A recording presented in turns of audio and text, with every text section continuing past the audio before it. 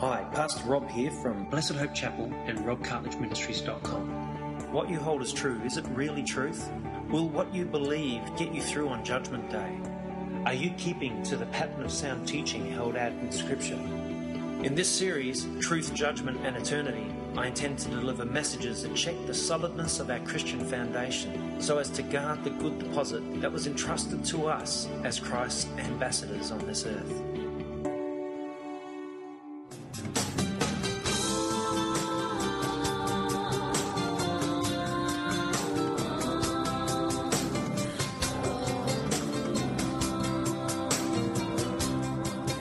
Luke 21, 27 to 28. It says this, "At that time they will see the Son of Man coming in a cloud with power and great glory.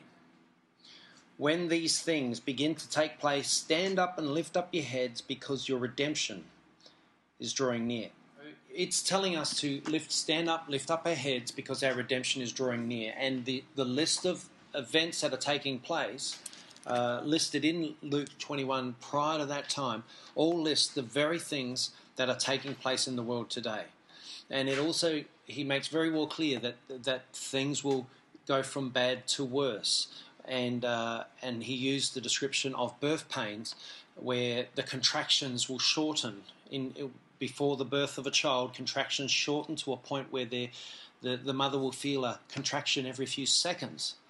And now when you look through the list of Luke 21, you'll find that earthquakes are mentioned, and we know that from the beginning of the 20th century to the present day, we have seen earthquakes increasing in intensity and increasing in consistency. Like they're coming more and more regularly, and we're seeing wars, and the wars are increasing. We've had the two biggest wars in history, as in World War I and World War II, and there have been numerous wars, and they're getting worse and worse and worse. And if you go through that list and look at all the signs that Jesus says that will take place before he returns, he says these are the beginning times. And then we look at this scripture, it says, "At that time they'll see the Son of Man coming in a cloud with power and great glory when these things begin to take place." So it doesn't say when these things have taken place. It says when they begin, stand up and lift up your heads because your redemption is drawing near. We've got to stand up and realize that Jesus is coming. He's coming, and he's coming soon. Now, whether that soon means, as it has been when we said Jesus is coming soon back in the first century, we knew at least 2,000 years of transpired, I should say, not transgressed. They have transgressed too, but they've transpired since that time. But we're seeing the signs in the 20th century as being greater than all the other centuries combined, meaning it's intensifying. Now, one of the things that especially the young here won't recognise is the level of sinfulness in the world in which we live. Back in the 50s, people were relatively, morally decent. In comparison to today's average person, if a person from the 50s came transported here, they would be considered a goody two-shoes. And they might have been quite a rebellious type of person back in the 50s. Right now, we don't see that. We just think, oh, yeah, that's old-fashioned and all that sort of thing. No, for thousands of years. I'm not saying in every case, because we know of the terrible things and terrible atrocities and sinful practices of the Roman Empire and other empires that have been, right? There's been a lot of terrible things that have taken place. But on a morally, as in across the board, for thousands of years, most people held a level of moral decency far beyond what the average person does today. And we're getting, this regular hit of, stuff on the TV and in the movies that we watch and the music that we listen to and everything that takes place around us is regularly desensitizing us to this. And that we're just thinking it's normal to carry on in that way. Hollywood will tell you that, to be, crudely sinful is normal now. You know what I'm saying? So that, to me, is a sign that we're living closer to the end than ever. When these sort of things take place. Does that make sense?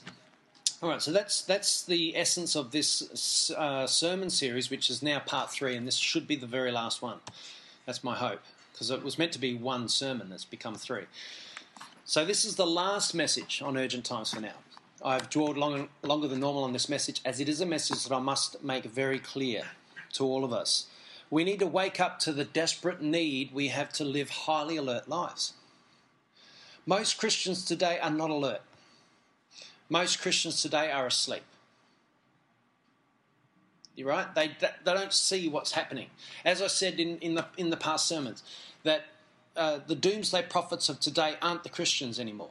The doomsday prophets are the environmentalists. The doomsday prophets are the economists. The doomsday prophets are the movie makers. The Gnostic teachers, in the movie makers. The doomsday prophets are the singer-songwriters today. The Christians have gone into their shell and have fallen asleep. Have fallen asleep. They can't see it. They can't see it. They don't even realise, that Jesus is that close to coming. They've actually got this prosperity thing going on that they just think that they got forever. And let's invest. Let's make heaps of money. You know what I mean? Let's live this life of luxury on the earth while we can. And they're trying to live the best, as Joel Osteen would say, the best life now. That Jesus died. This is Joel Osteen's catchphrase. Jesus died to give you an abundant life now. I'd like to see that in Scripture, Joel, because it's not there in Scripture. He is a false prophet of the last days, and it says that many will be drawn to these false prophets because they'll be wanting to hear this itching ear preaching, stuff that sounds good to them, in an environment that's supposedly religious. But they're not. So Christians have willingly fallen off to sleep. They've fallen into a deep sleep. They can't even keep their eyes open in church most of the time. Unless the band is playing this, high full-on music, or they're jumping around on stage, screaming at the top of their lungs, putting on a show, the average person doesn't want to go to church because it's too boring. Because they've turned their ear against sound doctrine. They don't want to hear it. Sound doctrine lulls them off to sleep. The truth lulls them off to sleep. I tell you what, in relation to falling off to sleep, I'll tell you what God says about that. Or you think of it from this perspective. If you go to work and you're getting paid and you fall off to sleep, what would happen to you? You won't get paid much longer. We wouldn't get paid much longer, you'd be fired. Right? But if you come and into God's presence and fall off asleep, what happens? At this moment in life, nothing. But you'll be held an account to it. You'll be held an account. And I'm not talking about physical sleep here. I'm talking about spiritually. Jesus wants his church to wake up. And if it's happening physically, that too, that's even worse, because now you're not only spiritually asleep, but you're physically asleep, and no chance. You're just hoping it's going to enter in subconsciously. But no, we've got to, treat God with more respect than your boss. Seriously. Seriously. So I'm always amazed in church circles. I'm always amazed at how, if work calls you or whatever, that's it. Bang. They're there. Money, pull. They're on it. I get paid. Yep, I'm there. What time? 8 o'clock. I'll be there at 7:30. There. Church. I'll get there when I want. Take my time. And it's that attitude towards God that God says the love of mammon. Because the love of money is the root of all evil.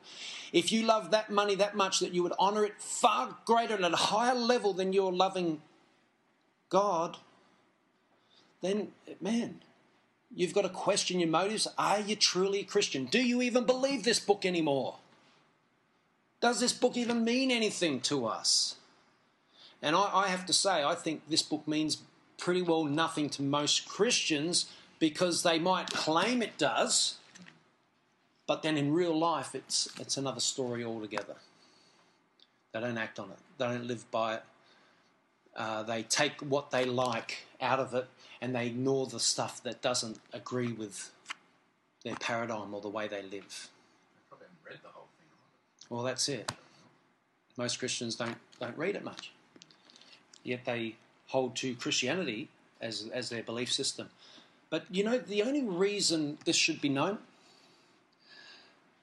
is because without knowing it, you're just going through life blindly. So you can't ascertain what is the right thing to do here. Well, you don't know the word, so you can't have God's idea on the whole thing. You can't know God's will, which way to go here. So if you don't know God's will, you can't make informed decisions. And it shouldn't be that every time you have to make an informed decision, you have to ring your pastor to find out what the Bible says. You know what I mean? It should be in you. The times in which we live all point to the soon return of the Lord, and my question is, are we ready? Are we ready? Do you know what? Would I be a really bad Christian teacher or a pastor or whatever if I didn't tell you this stuff? If I wasn't here saying Jesus is returning, let's lift up our game, let's lift our game because he's coming and we want to be shining when he gets here, would I be a bad Christian leader? I would be. I would be considered a worthless minister of the gospel because I'm not teaching the people what they need to hear because I'm too afraid that I could offend them. And that's why you don't hear what I'm preaching now in megachurches, because if someone came into a megachurch and preached what I preach right now, they'd be thrown out. I'd be thrown out. I wouldn't be welcome because it's too much conviction, makes people feel uncomfortable, unsettled. It gets in their face. Do you know what I mean? But the truth of the matter is Jesus is going to return and Jesus is going to be in your face at a far greater level than me. And I just want to be able to say to Jesus, well, Lord, I told him. Now it's, do with them as you will. But I at least told them. I didn't want to, And I tried to live by what I preached as best I could. I'm not perfect. Anyone here perfect? No. Oh, my hand nearly went up. There's none of us here are perfect. We all have our failings. We all have our things we're struggling with, right? But if you're struggling with it, and that's a good thing. When you're struggling with something in your life, that's a good thing because it means that you're trying to, by the power of God, trying to overcome it, trying to get above it. You know what I mean? So we've got to struggle with these things. And I struggle with these things. And I struggle with the fact that God gives me so much to preach on, which is the truth. And then I've also got, I don't want to be a hypocrite and not live out what I preach. So I'm trying to live out what I preach as well. And I struggle with, like anybody would. That's why teachers are going to be held to a higher account than non-teachers. That's scary. Teachers of the gospel, not school teachers. Well, they'll be held to account in a different way. But the teachers of the gospel. So I'm going to be held to account, guys.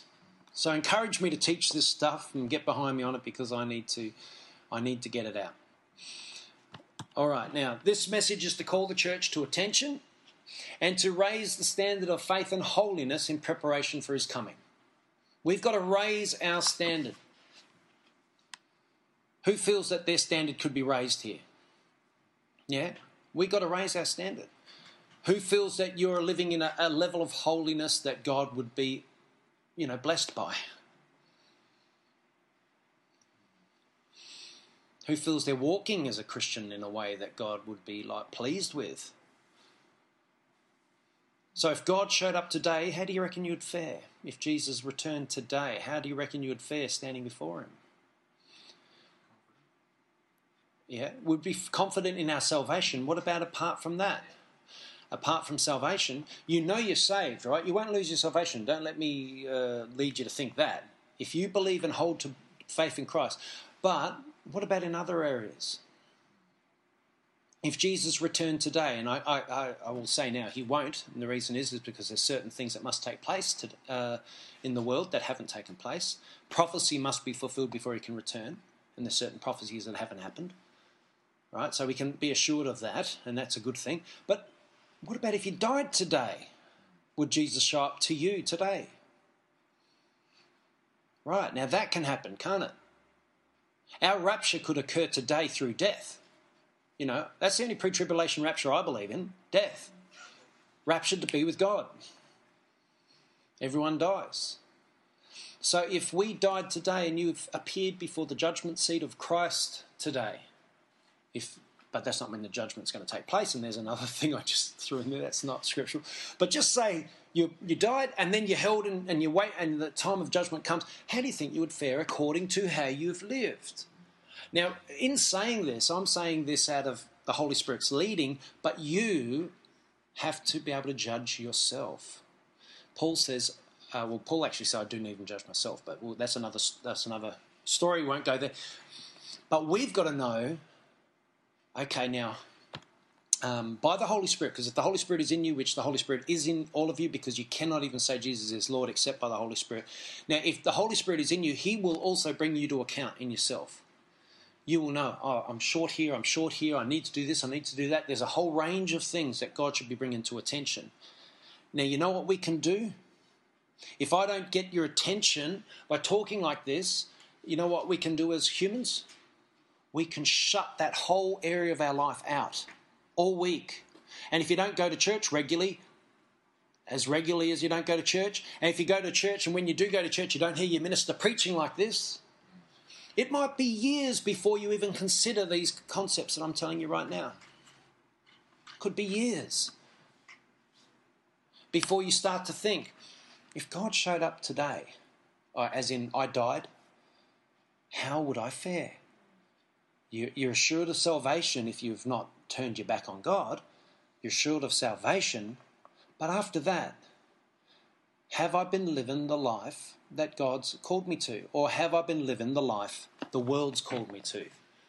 And just in that one area, there's a scripture ahead. I'm just going to... Okay. 1 John 2:15 to 19. And it says this, do not love the world or anything in the world. Now, when I read that, I ask myself straight out, do I love the world? Who loves the world here? Come on, be honest. Come on, be honest. Who loves the world here? Who loves getting up in the morning and going out and getting into the things the world offers? Okay, it's honest. Honestly, I know that just about everyone here loves the world. Who loves checking out their messages on their iPhone? Who likes getting on the computer and searching out stuff? Yeah? All right, we've got to be honest when it comes to this. We can't say this, that we're living according to this. The true men of God of the past didn't have any love for the world. Their only desire was for God. Now, people might say, well, that's been a bit radical. You're trying to become, highly religious here and trying to tell us to give up everything of the world. No, I'm not saying give it up. But we've got to keep things in perspective. If anything in your life is held more dear to you than God, then there's a problem. There's a problem according to Scripture. Now, look, if you want to keep going in that way, that's fine, but I can't preach that it's the right thing to do. You know. Now, when I say this, am I saying it to just you or am I saying it to me as well? Because I never want you to think, oh, you're just preaching us and giving us guilt trips, but you yourself, you just think you're perfect or something. No, I know I'm preaching to me first. I know there's the love of the world in me, especially in this Western world in which we live. Because there's so many things to love, to do. Do you know what I mean? We've got more. Like if I was living in certain parts of Africa and had nothing except a tin shed to sleep in at night, and I just had a plastic container just to get food in and that's all I had, there wouldn't be much love of the world in me. But we have so much, and that's why it's hard for a rich man. It's hard for a camel. It's easier for a camel to get through the eye of a needle than for a rich man to get into heaven, because the love of the world is so strong in a rich man. And we, in comparison to most people around the world, are far richer. We would be considered highly rich. Even, there's the story of Lazarus and the king. And the king he was great and splendorous and all that.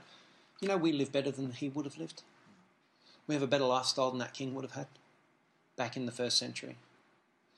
That's how much of the love of the world. But the Bible says this. He says in 1 John 2:15-19, do not love the world or anything in the world. If anyone loves the world, the love of the Father is not in him. If anyone loves the world, the love of the Father is not in him. If anyone loves the world, the love of the Father is not in him. How do you read that? It's where we should put our focus. It's the things that we love. We shouldn't love the things that are going to be gone in whoever knows how many years. Exactly. It's not going to be in heaven all the... If we love the world, the things in this world, if we love this world, the love of the Father is not in us. That there is why Western Christianity is the most weakest Christianity in the world. That's why our Christianity is so weak. I'm telling you, I'm a weak Christian. I'll confess it straight up. I'm a weak Christian, and I'm far more on fire Christian than most Christians in Adelaide. Yet, I'm a weak Christian. Right? The Christians I know that I could say, yes, these are strong Christians, in my opinion, according to how we're living here, are weak in comparison to so many other parts of the world. You know, when I read the stories of some of the Christians that are in certain countries of the world who are in prison for the name of Jesus, who here would stand torture daily and not give up the name of Jesus? Think of it. Some communist soldiers come into your house, they grab you, they throw you into prison. How quick would you give up Jesus? If they stood at the door with a gun and said, mate, you're going to prison unless you just say give up Jesus, unless you say, I don't believe in you anymore, what would you do? Would you say, yeah, or no, I'm not going to give up Jesus, I'm going to go to prison? How many of you would actually stand there and stand strong for knowing that you're going to leave maybe your families in jeopardy? You won't end up at work the next day. You're going to be put in harsh conditions. You're going to be put on, you're probably going to have your blanket stolen middle of winter. You have to lie in a freezing cold bed. How many of you, right here in this room, how many of you would be prepared to go through that? And if you stood there and the guns pointed at your head, get into the paddy wagon right now, how many of you would stand at that time? How many of you have even considered that before? And the reason I say this, because that's what Jesus Christ expects of you. And if you have any lesser Christianity than that, you haven't got the Christianity of the Bible. And don't go saying, I'm a Christian. If your heart hasn't already resolved that that's how far you're going to go for Jesus, don't call yourself a Christian. Seriously. Because Jesus doesn't consider you a Christian. And salvation has gone far from you. Jesus says, unless you love me more than all of these, you're not worthy of me. Unless you take up your cross and follow me. Unless you give up your life, unless you lose your life for me, you will not find it.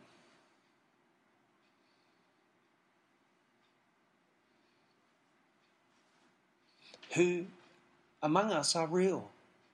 Who among us are true Christians? Why do you think God's pressing me like this? Because I didn't expect to say any of this, to tell you the truth. I did not expect to say any of this. Why do you think God's pressing me like this? It's the time. It's the time of the end. And God's told me, prepare my people because they're all not ready. And everyone listening on YouTube, get ready. Because I don't think you're ready. There is going to be a great apostasy. A great falling away from the faith before the Lord returns. It's going to come in response to the Antichrist being revealed on the earth. When the Antichrist is revealed, he's going to pour out a persecution greater than any persecution in history. It is going to sort out the true Christians from the false in moments. There's going to be a roundup. They're going to round up all the Christians on the earth. Any of them that don't get to safety before that. And they're going to throw them into prison, they're going to torture them daily and try to get them to recant of the name of Jesus. And it's going to cause what Jesus says and Paul says. Jesus says the love of most will grow cold and brother will betray brother to death. Paul says that when the revealing of the Antichrist comes, there's going to be a great apostasy, a great falling away from the faith. Are we ready? Are we ready? I don't think we are. I don't think we are. I've got a feeling if I wasn't preaching like this, and if you don't want to hear this, like I'm not saying anyone here, but just say you don't want to hear this, just say, I hate coming to church because this is what I don't want to hear. I don't want to hear this guy raving on like this because, man, this doesn't sound like it should. Makes me feel uncomfortable and I'm never going to come again. But if that's the case, you're going to be part of the great apostasy. Because me talking about it is nowhere near as bad as actually being held in it, is it? You know, when you go into an army, when you join an army and you know you've been drafted into the army and you're about to go to another country to fight. And when you go to fight, you know that there's a good chance you're going to die. Is that true? You've joined the army. They've given you your weapons. You've put on the garb. You're ready to go. They train you. You've got your 6 weeks or your 8 weeks. This is true stuff. This is what happens and all the time. Human history is filled with this. Filled with war. Filled with it. You get trained for 6, 8 weeks. If you're a good quality army country, you might have had years of it. But like in Australia, no one is, except if you join. But usually in drafting, there's a 6, 8 week period. You get trained up. And your sergeant is drilling you. He's screaming at you. He's telling you, if you don't learn this stuff, you're going to die. Now, do you think those soldiers are there going, oh, man, I can't stand this guy. He really makes me feel uncomfortable. I don't like what he's saying. I wish I could just go home. I don't want to listen to this. I want to block my mind to it. But then the next thing he knows, they're on the front line. And he's going, no wonder my sergeant was like that. This is 10,000 times more intense than my sergeant was. I wish my sergeant screamed at me louder. I wish he smacked me around a bit and woke me up. Because when the reality of battle sets in, and you're there in it and amongst it, that distant memory of when your sergeant used to yell at you seems so pleasant in comparison. So what I'm saying is when I'm here and I'm yelling out the gospel, or at least talking loud about the gospel, and I'm telling you, it's coming. As sure as war comes upon the earth, Jesus is coming, and as sure as war comes upon the earth, persecution will come to the church, because the Bible says it, and I have more confidence in that than in anything else. Persecution is coming, and when that day comes, and you will have this distant memory of me talking about this, or hopefully more fresh if you'd stayed in the church, do you know what I mean? You can go, okay, I know about this. Rob's made me aware of it. What do? I don't give up the faith. Because these light and momentary troubles that I'm going to face, this short time of persecution where I'm going to maybe get hurt for the faith, are going to be a heavenly reward for me, and I'll be classed as an overcomer in the kingdom of God. And the glory in getting into heaven and Jesus looking at you and saying, well done. I saw what you went through. I saw the way you handled it. The grace with which came upon you by the Holy Spirit blew my mind. Everything was against you, but you stood the faith. You stood the test and you came through with flying colours. It's a beautiful thing to hear those sort of words from the Lord Jesus. Seriously. So this message is called Urgent Times. If I don't preach with an urgency, if I don't preach with this sort of level of intensity, because if I don't, it won't get in. You know, if I was just reading like this, do not love the world or anything in the world. If anyone loves the world, the love of the Father is not in him. And everyone goes, that's nice. It's pleasant. You know, for everything in the world, the cravings of sinful man, the lust of his eyes and the boasting of what he has and does, comes not from the Father, but from the world. Did you know that? You know, that's not, come on, man. Let's read those words. Do not. You know, when a child is in the kitchen and the parent says, do not touch that hot stove. And the little kid just comes up and there's a reason he says that. He gets burned. He gets burned, he gets hurt, he gets affected. It scars him. Do not love the world or it will burn you. It will scar you. It will leave you, affected for the rest of your life. It could even keep you from entering into the kingdom of heaven. and burn you for eternity. If anyone loves the world, the love of the Father is not in him. Now that tells me a lot. If I, we could make a quick judgment of each other, and a judgment not in a sense a condemning judgment. We could quickly make a judgment. That Christian loves the world. Well, the love of the Father isn't in him. How do I say that? It's because I can see he loves the world because he talks about his love of the world. Well, I can honestly say from Scripture he doesn't have the love of the Father. So be careful. So for everything in the world, the cravings of sinful man, the cravings, so many of us crave that. These things, and I know what it's like. I can actually lessen a sin. I can say, this isn't that bad. Actually, I don't think this is a sin if I do this certain thing or whatever. We can talk it away in our minds, but deep in our subconscious, we know we've only talked it away. We know what sin is. It's pretty clear. The lust of his eyes, the boasting of what he has and does, comes not from the Father, but from the world. How many people do you know boast of what they have and what they do? How many people have you had to sit through long hours of them boasting about themselves? Yeah? I've been to coffee shops, sat down, and I wish I never started this conversation. The world and its desires pass away, but the man who does the will of God lives forever. The world and all its desires, everything in the world is passing. But the man who does the will of God lives forever. Who's unsure of the will of God?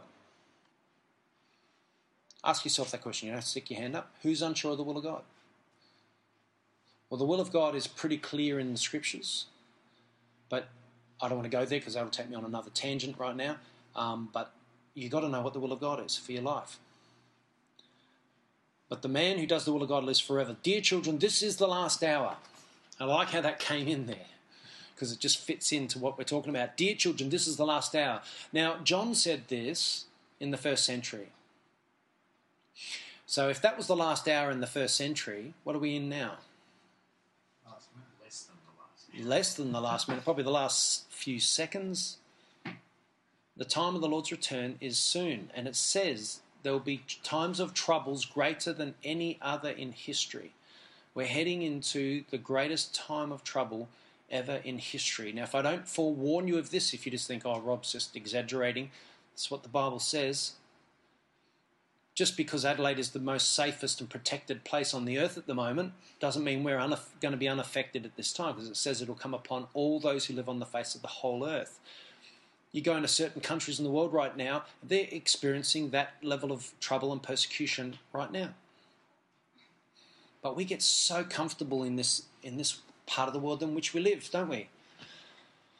But the man who does the will of God lives forever. Dear children, this is the last hour, and as you have heard that the Antichrist is coming, and even now many Antichrists have come.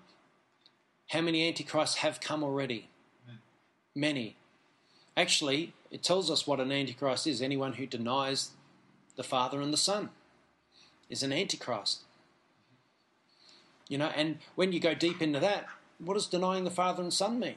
Is that anyone who denies that the Father, God, has a Son who is God?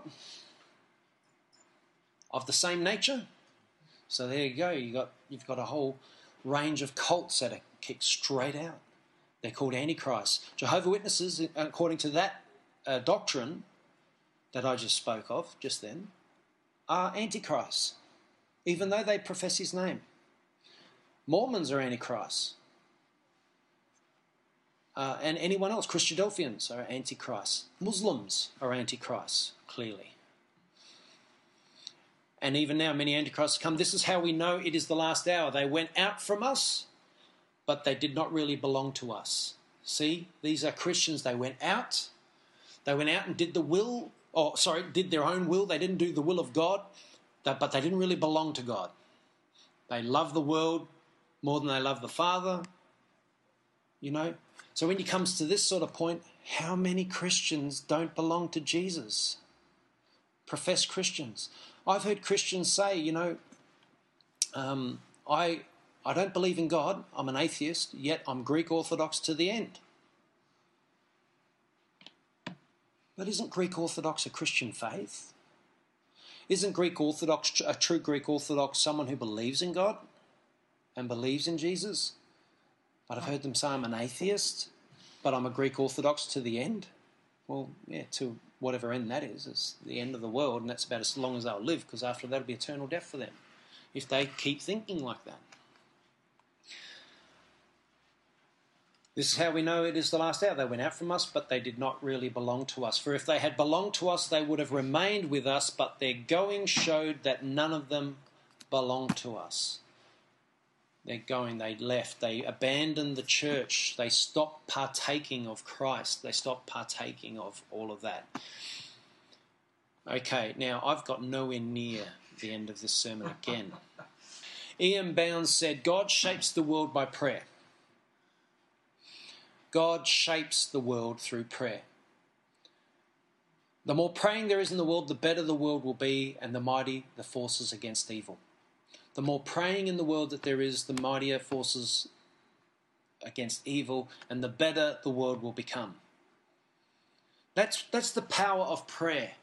And I think that, to me, is a clear sign that there's not enough praying going on in the world. Because is the world becoming a more evil place? Clearly.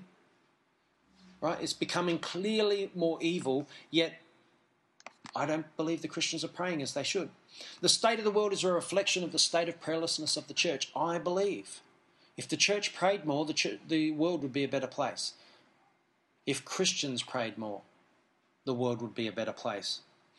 The state of the church is a direct result of the watering down of the true message of the gospel. You water down the gospel, you get a different Christianity in mind than what true Christianity is, and you've taken all the power out of Christianity. How can I say this? When I listen to certain Christians speak, they call themselves Christians and they start speaking to me, I straight away can see that person, sometimes I can say, wow, that person has a deep knowledge of the truth. Then another Christian will speak to me and I'll listen to their, exhortations on Christ and their knowledge, and I think that person doesn't believe in the same Bible and gospel that I believe in. You can tell they don't know the truth very clearly. It's a watered-down version. So my point to all of you is make sure you know the Word. Make sure you know the Word. It's a tough one. I believe that the problems we see in the world are due to the church focusing on the wrong initiatives. This is just as for the church, especially Western churches. They focus on church game nights instead of prayer nights. They're entertainment-focused instead of worship-focused. They're self-focused instead of God-focused. A lot of churches you can go into and you'll hear the sort of thing you want to hear. You go into certain churches and they'll say exactly what you want to hear, and you'll be sitting there going, yeah, this makes me feel good. I feel like a better me now. I'm going to go out there and I've got self-esteem. I'm pumped. My life is going to just be amazing now. And it becomes me. How good am I? How better am I going to be? And how much greater am I going to do everything that I go to do? See all the wording I'm using? I, me, me, self, iPod, iPad, iPhone, I. Max. iMax. Do you know what I mean? PC. And what? Ego. Ego is ego. Ego. The church is ego-driven. Humans are ego-driven. You know why most people don't want to go to church, especially a church like this? It's because straight away it gets the attention off themselves and entertainment and filling up for themselves all these things that they enjoy because it's all about them. And suddenly the attention comes off them, or in the sense that it's no longer, we're really, really good. Now I have to turn my attention to God and praise and worship Him. It feels so foreign. What? Praise and worship God? I'm just going to stand there and go like this. Oh, how great thou art. Great thou art. And just move the lips. No heart for God, because it's not set on self. But if it's a Beyonce song, they'll be singing at the top of the lungs and boogieing away, you know what I mean? Probably better than that. But you know what I mean? So worshipping God seems strange to even a lot of Christians. But you go there, you go and see Beyonce concert, and you got no problems putting your hand up and worshipping a human. You know. So we've got to ask ourselves, why is this? We're ego-driven. We're ego-driven. It's all about self rather than all about God. Now, once we can change and we can get our attention off ourselves and we get our attention focused on God, do you know that is the first road to healing of so many, depressions and self-focused problems, self-esteem problems, and all those problems come from obsessive focusing upon the self. If you look at yourself enough, you're going to hate yourself. Seriously, if all you do is look in the mirror, eventually you're going to squeeze every little thing that's on your face. You're going to see every wrinkle, and you're going to hate how you look, and you're going to cover the whole lot up with makeup, if you're a woman. Focusing on the self is the problem today. And that's why we find it hard to come to church, because in church we're so focused, and we'll be looking at the watch thinking, when is this over so I can go and have my enjoyable day doing the things of the world. I'm sick of this God stuff. I've heard enough. Does that make sense? So if we can get our eyes off ourselves, and that's why we have to have a devotional time every day, in the morning and hopefully in the evening. If you can devote yourself to God and give God some of your valuable time, your ego time, and get yourself off you and give it to God, you're going to find yourself a much better self-adjusted person in this world. People won't find you always concerned with yourself. Everyone you meet, you just want to tell them all about you. You know, this is what I've been doing, and this is, and you got a million things to tell them about you. And that person's also fighting to tell you a million things about themselves. And so there's this conflict. They're all trying to me. You know what I mean? Give God your valuable time and give him the best of your time. And then he will bless you immensely, and the rest of the things that you do will be so balanced, and the things that you are going to achieve will be so balanced. You're going to feel like the most adjusted person on the face of the planet. Does that make sense? I hope I'm getting through, because I feel like this message has to be put out there, especially for the internet. There's a lot of Christians out there. There's a lot of Christians on the internet that aren't going to churches, because they sort of want to hear messages like this, but there's nowhere that preaches them. So what have we got? This little church in Adelaide that hopefully provides for that need elsewhere in the world. And the people that are going to watch it are going to be blessed because you've given them some hope. Hope, yeah.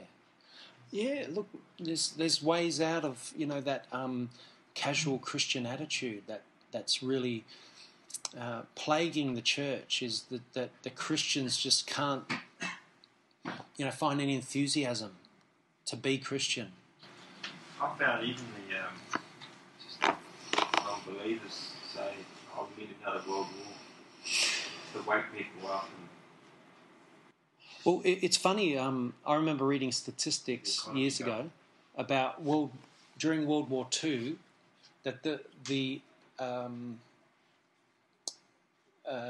health diseases like heart attacks and strokes and all that sort of stuff diminished to near zero during that time, during the war, because people were so concerned about their country and the war at hand, they forgot all about themselves. It was all about the cause. They were working all the time, and no one had heart attacks anymore. No one was focusing on themselves. They were just concerned about strengthening their country and helping their country to win. But as soon as the war ceased and everyone resumed normality, the heart attacks came back and the strokes came back, all that sort of stuff. Well, they say that the best time that Britain, their diets was during the war, when they had hardly any food. They all ate properly, fruit, veg, all that sort of stuff. Yeah. They say people haven't been as healthy since then. Yeah. There was the cases of obesity would have gone right down. You wouldn't have been able to go to Macca's during the... No. The moral of the story is the less you eat, the longer you live. No, that's true. That's true. Yeah. Yeah. Yeah, you tend to live off your garden more than off, bags of Doritos and things like that. Yeah. All right. Well, thank you, Lord. Lord, I just pray that this message was well received today. It was a hard message, probably the hardest one I've preached for quite some time. But, Lord, we need these messages, and I know you've been brewing these messages in me for quite some time. But, Lord, we still need to remember that we need to be awakened, and we need to keep ourselves alert to what is actually happening, keep ourselves mindful of this at all times. And, Lord, I just pray for your strengthening of every single Christian here and every single Christian that's listening on the internet. Strengthen us and empower us and put that passion in us to be Christian and to live this Christian life and to give our time to you and not to ignore you or disregard you through the week and then only remember you maybe here on a Sunday. But Lord, give us that passion to just live for you all the time. And Lord, also strengthen our resolve so that if these terrible days come in our lifetime, that we're going to be standing strong and prepared to not give up the faith, but to go all the way with you. And even in the face of death, that we will not,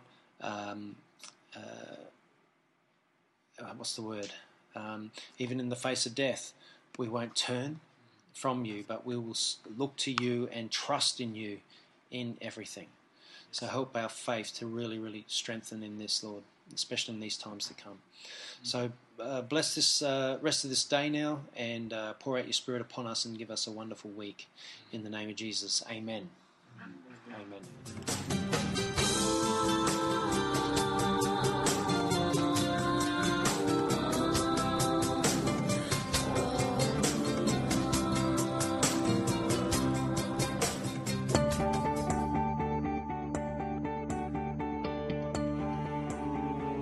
Thanks for listening to this sermon. If you search Rob Cartledge in the iTunes store or go to www.robcartledge.com, you'll see a number of different sermon series: Uncovering Religion, Truth, Judgment and Eternity, Apologetics 101, Critical Doctrine, and End Times.